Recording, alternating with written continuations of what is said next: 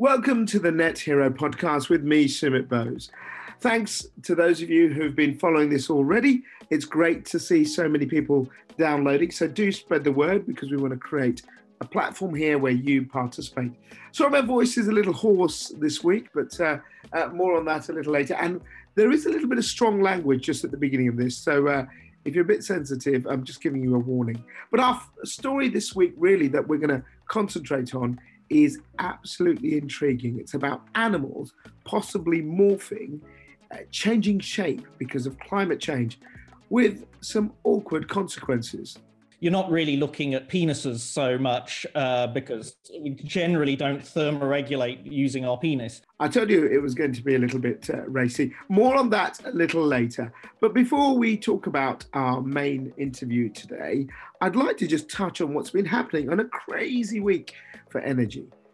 Literally, in the space of 7 days, we've had energy companies going bust. We've had the government talking about gas prices and so many people talking about the price cap. And then a wry comment, a careless comment, whatever, a comment that just said, we've got a few problems getting a few delivery drivers out to forecourts, has led to a panic at the pumps that I haven't seen since the year 2000. Some of you are old enough to remember that. Ridiculous rush on petrol then. Well, we've got an even worse one this time because this is self-made. And that's certainly the view of Steve Coombe, membership manager at the Petrol Retailers Association, who spoke to our reporter Dimitris Mavrakefalidis earlier this week. I have listened to an interview of the chairman of PRA claiming that the current crisis is entirely the fault of the person who leaked details of a cabinet meeting to the press. Do you agree with that? Well, yes, the chairman says that. Of course I'm going to agree with it, but also I think the press have made it a lot worse than by sensation the headlines and all the newspapers on Friday morning. Once you put a headline saying running on empty or fuel stations dry, of course it's going to instigate panic buying. The oil companies and others are saying that come Thursday, hopefully Friday, this should have certainly subsided by some bit. What would you advise drivers? Not to panic buy. But by all means, if anyone needs fuel, they're running very low, it's a necessity. But we've had issues, I've had phone calls from retailers who tell me that people are coming in and just putting in £1 or £1.50 to keep the tank topped up to the brim. I mean that's just, all they're doing, they're queuing for that, which is, making the situation far worse than what it should be. So there you've heard it. Stop panic buying. We have enough petrol, ladies and gents. Please don't go glugging it down. Now, on to our main interview this week, which is a curious tale of animals. Not just their tails, their ears, their trunks, and other appendages. To explain all, I had a great conversation with Professor Matthew Symonds from Melbourne's Deakin University. And I kid you not, this is what's coming up next is proper scientific fact. So now this is a story that we covered and I thought, what the heck? It sounded like something that I'd make up as a TV script or something out of a sci-fi horror movie, that animals could morph, change because of climate change, that we could have elephants with ears the size of Dumbo. Didn't go as far as saying that they'd fly, but, is it possible that animals are already adapting and shifting because of the pressures of climatic change? Well, it's a story that definitely caught our attention, and I'm delighted to say joining us from Melbourne, Australia, is Professor Matthew Symonds, who's from Deakin Uni in Melbourne. And you sort of, along with your research student, you published this study. And Matthew, thank you. Welcome to the Net Hero podcast. My first question to you is, did you have a little sherry before you came up with this? No, it's not completely fantastical. The idea is based on a ecological principle called Allen's rule, which is not a new idea at all. It was actually proposed back in the 19th century by an American naturalist called Joel Allen. He observed that animals that live in warmer climates tend to have longer appendages. So longer legs and tails and ears and beaks as well, if we're thinking about birds. There is a reason for this, in that if you've got a large appendage, you've got a more surface area to your body.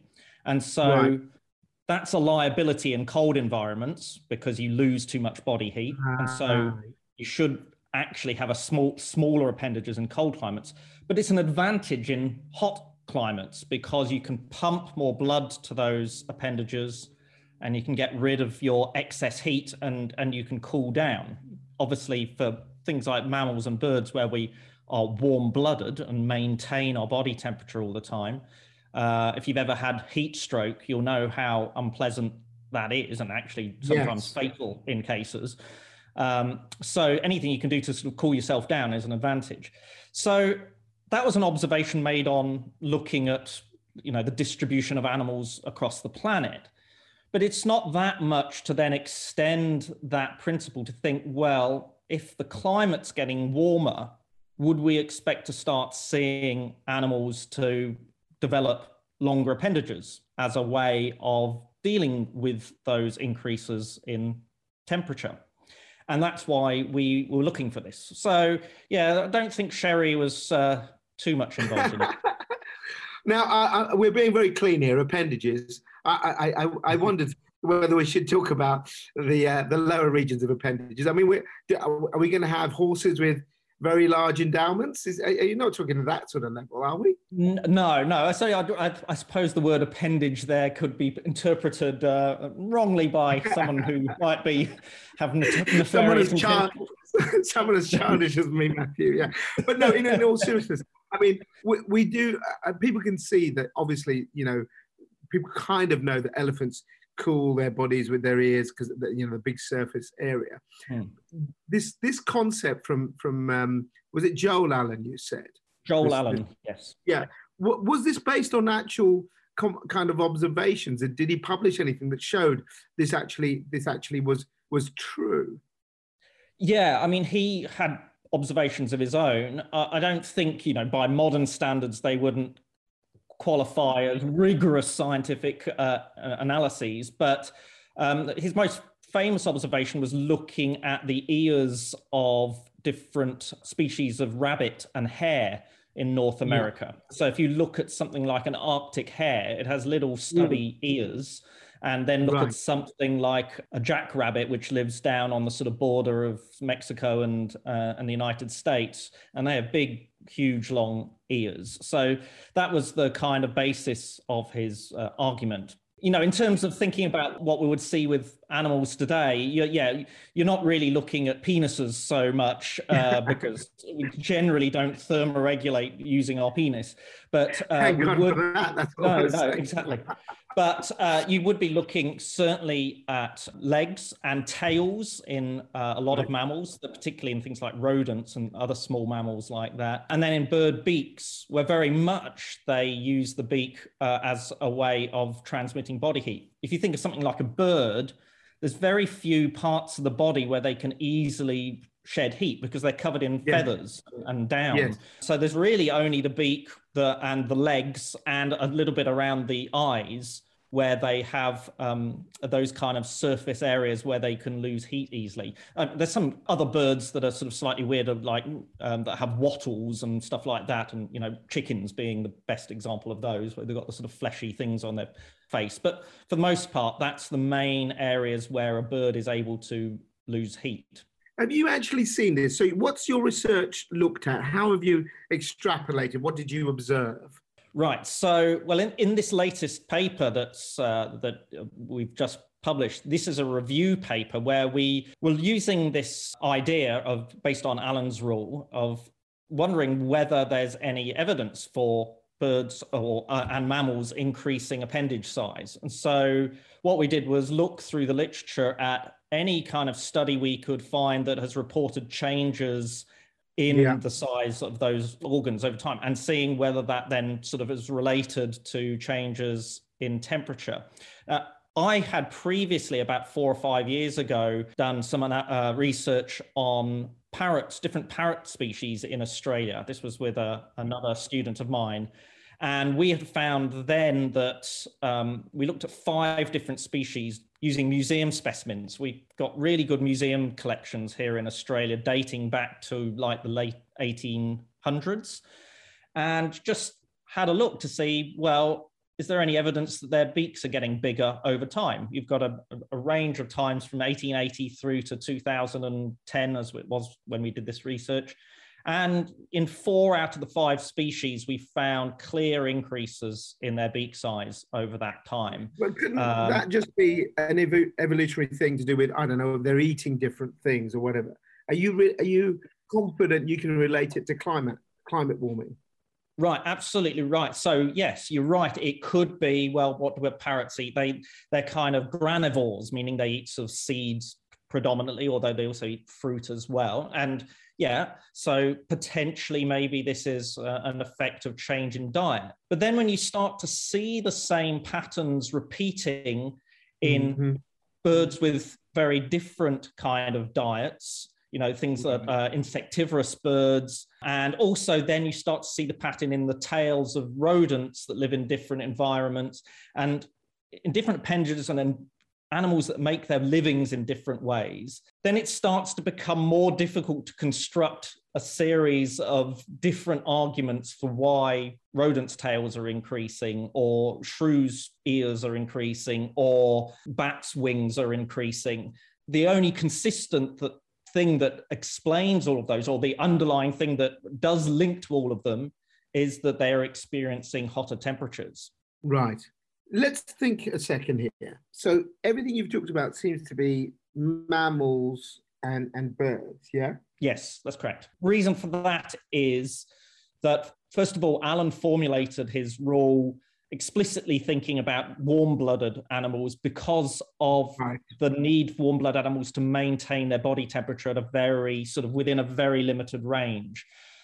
So-called cold-blooded animals don't need to do that. They can sort of veer around in their body temperatures quite a bit more and function still. Interestingly, though, there is a little bit of work that has been done, which we do discuss in the sort of actually in the appendix of the paper we've just published, looking at similar patterns for ectotherms. It's much less, there's been a lot less work done in this area on ectotherms, but there is some indication in frogs. What's an ectotherm? Is that kind of a reptile or something? Sorry, an ectotherm is the posh scientific term for what we would call a cold-blooded animal. Right. So something that but is reliant on the external environment to modulate its temperature. Lizards, snakes, those sort of things. Basically everything else other than mammals and birds and dinosaurs, if you want to go back in time. But yes, yeah. That's for another one, Matthew. I'd like to get you on about dinosaurs and another. So okay, all right. So I can understand the logic behind this. What sort of timescale is this happening? Because you said you've looked at sort of samples from the 1880s. You know, can you say that actually over the last, say, 50 years, since 1971, something like that, there's been a significant increase, or is it just been trickling over and this is just a gradual change in animals, as often happens during evolutionary biology? Yes, so the parrot one was a bit unusual in being over quite that length of time. Most of the other studies that we reviewed in this article were generally since the sort of 1950s. So you're looking 50, 60 years or so of information. Now, the kind of changes you're talking about here are, in a sense, you probably wouldn't necessarily just from eyeballing them see this difference. You know, we're not literally talking about elephants with Dumbo-sized ears sort of developing over the last 50 years. You had to spoil it, didn't you? I know. Yeah. I think we might have heard more reports about it had that been the case. That was my headline. But it is a significant effect. There is definite increase. You know, if we're talking about the parrots, we're talking about a 4 to 10% increase in their beak size, for example. In the case of the bat's wings, we're looking about 2% increase in the size of the bat's wings. You know, these are small increases, but they're noticeable increases. And you're right, we think about evolutionary processes as being incredibly long-term things and incredibly slow things that you would never notice in, you know, the blink of a human lifetime. But no, because what we do know from, say, previous work that's been done on like the classic study species for evolutionary biology, Darwin's finches in the Galapagos. You know, these are the iconic poster children of modern evolutionary biology, if you like. We know that within the course of a single generation, we can observe evolutionary change as a result of a particular food supply drying up, and only certain individuals that have certain types of beaks, say, being able to survive because they're able to feed on seeds that other types of individuals can't feed on. And we can see that. So you can see these evolutionary changes in short periods of time. What I think is interesting here is that obviously we've got something like climate change and climatic warming, and we can see this signal of evolutionary change being caused by climatic warming. We know that this has happened in evolutionary past, but that's usually over much longer periods of time, you know, hundreds of thousands, millions of years. You can either take it as either worrying, or potentially you could interpret it as reassuring, although I would insert strong caveats on that, that you've got animals adapting to these changes in the climate. Can I ask you a quick point here? You've done your study based on, I assume, animals in Australia, birds and mammals in Australia, have you? Or have you looked globally? The work no, with this review, it was, we've looked at reports from anywhere in the world, basically. Yes, any studies from elsewhere. So we've got... Okay, so this is happening worldwide. Yeah, we've got shrews in Alaska. We've got, shrews in Northern Europe. We've got bats in China. We've got other species of bird in North America. So yeah, it's not just Australia. It's an interesting one because you just said it there.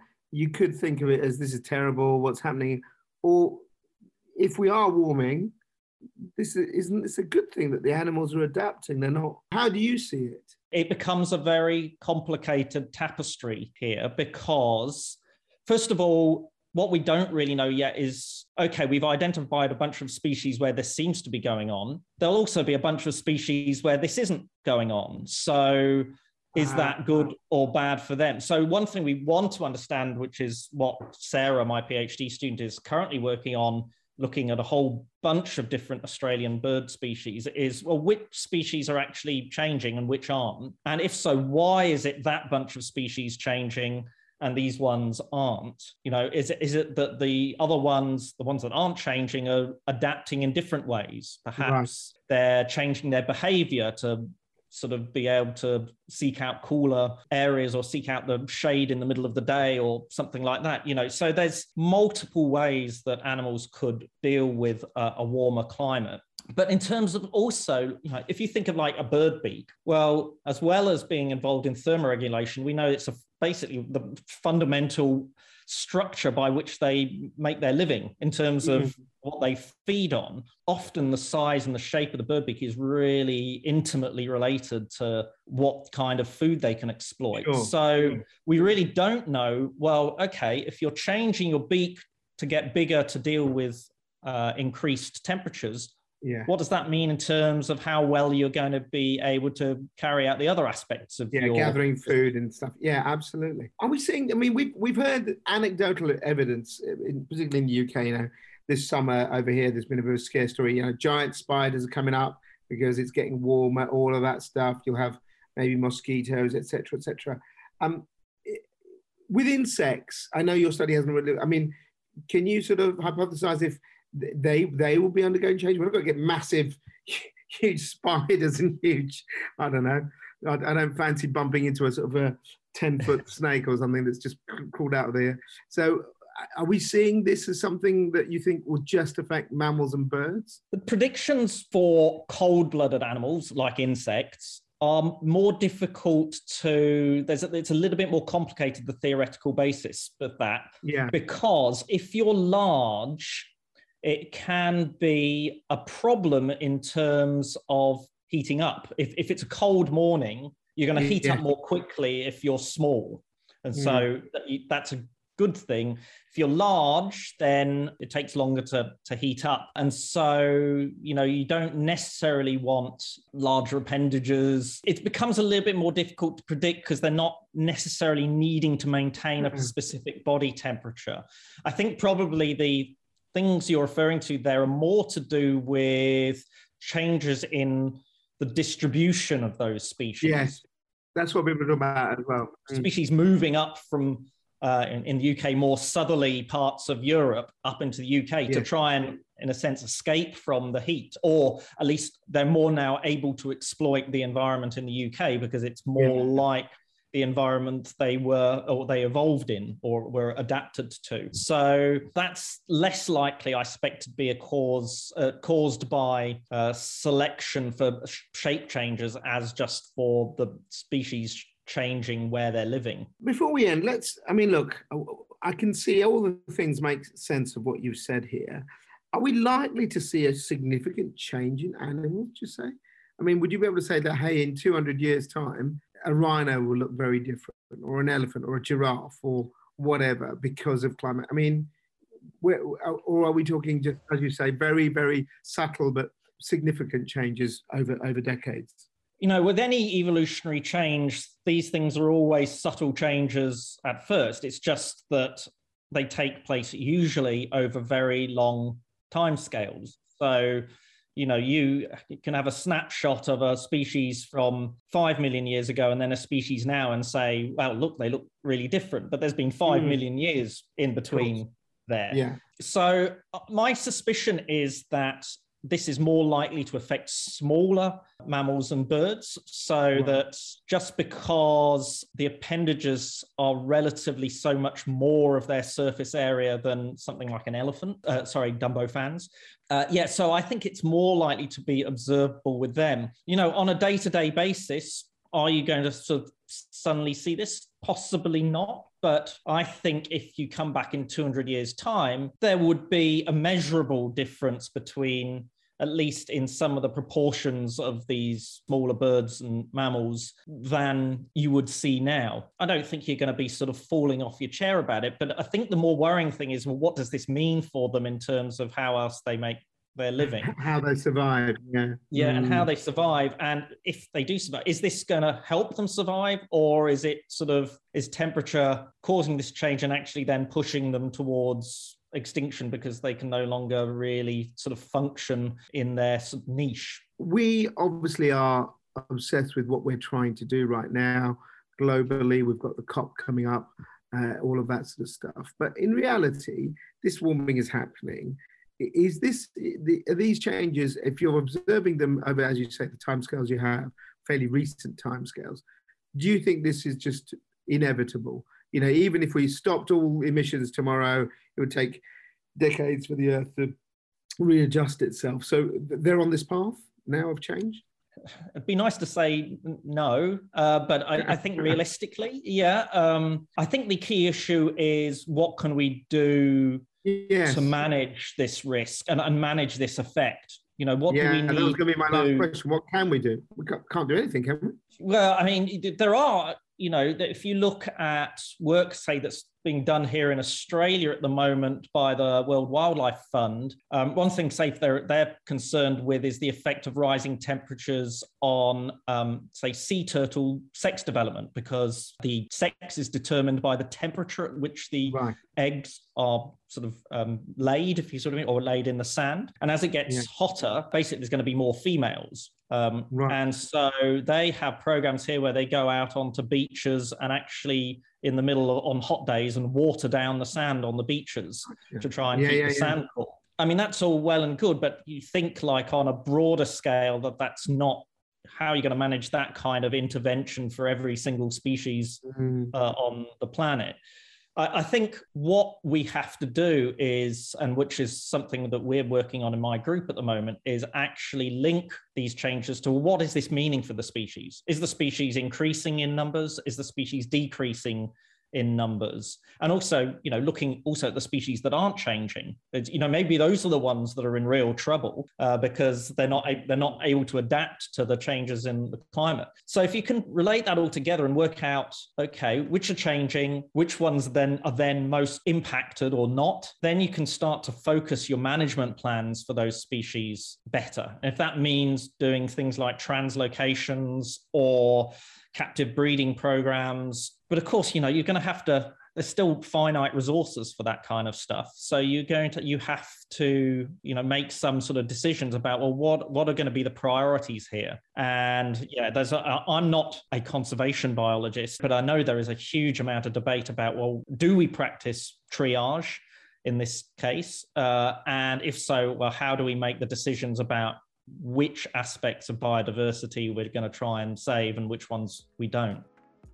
He really was fantastic. And if you want to look up what he's doing, you can get in touch with Matthew. It's Matthew Symonds, which is Symonds. So matthew.symonds@deakin.edu.au.